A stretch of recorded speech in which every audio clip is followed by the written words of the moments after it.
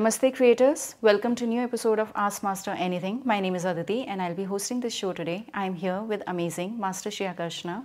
Namo Adesh Master. Namo Adesh. So today's question is Master from Prasanna _00019. He asks how to connect with our spirit guides and angels for guidance, protection and love. Okay, that's a very good question. So, first of all, our spirit guides are always there. The angels are always there. Protection is always there. It depends if we connect with it, we believe it, we connect with it on that deep level. Whether we like it or not, everybody through time, they will see certain repeated patterns or certain things show up and certain opportunities show up. That is your spirit guides already guiding you. So spirit guides, they will work on behalf of universe energies. So universe, the big boss, right, God or whatever people refer to, will be the one who will send the angels, the spirit guides there to protect, to guide. And so they channel through that system. So the spirit guides are the more of the minor energies that are in charge around you. Right. So how do we connect with energy? We always say we connect with energy through energy in motion. We feel as emotion. So how does one connect? Number one, the first most important thing is to keep mind at peace, calm. And we breathe. So first step is more to do with calming the mind. Because most people's minds are troubled. They're troubled all the time. It's too much thinking, too much overthinking, everything that's going on. What shall I do later? What shall I eat? Where shall we go? Everything. And everything's going on, and judging and opinions and everything.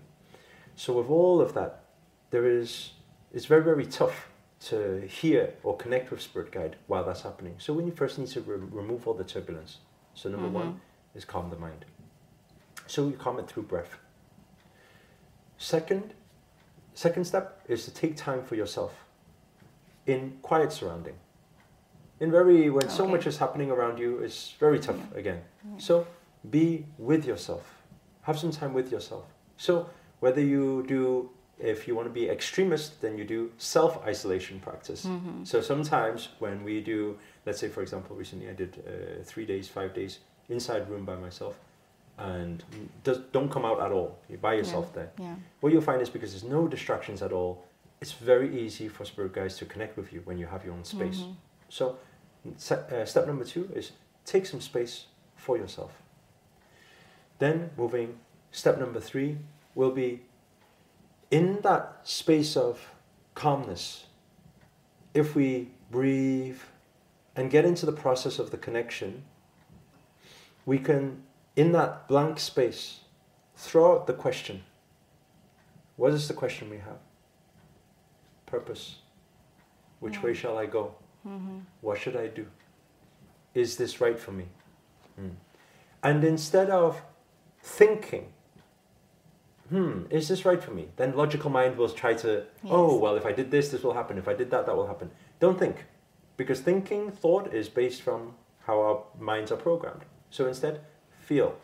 So we throw the question out there. When we throw the question out there, what do we feel? Feel whether it's gut feeling, whether it's heart feeling, that energy. Does it feel good? I think that's the easiest way to say it. We say good feeling is God feeling. So in those moments, you throw the question out there, what is the feeling we get? Because the spirit guides, the angels, can feel the vibration of the question. When they feel the vibration of the question, they will respond with vibration and you will feel the vibration. If it's a good feeling, it's saying it's a sign to go. If it's not a good feeling, then it's, maybe we should let that one go.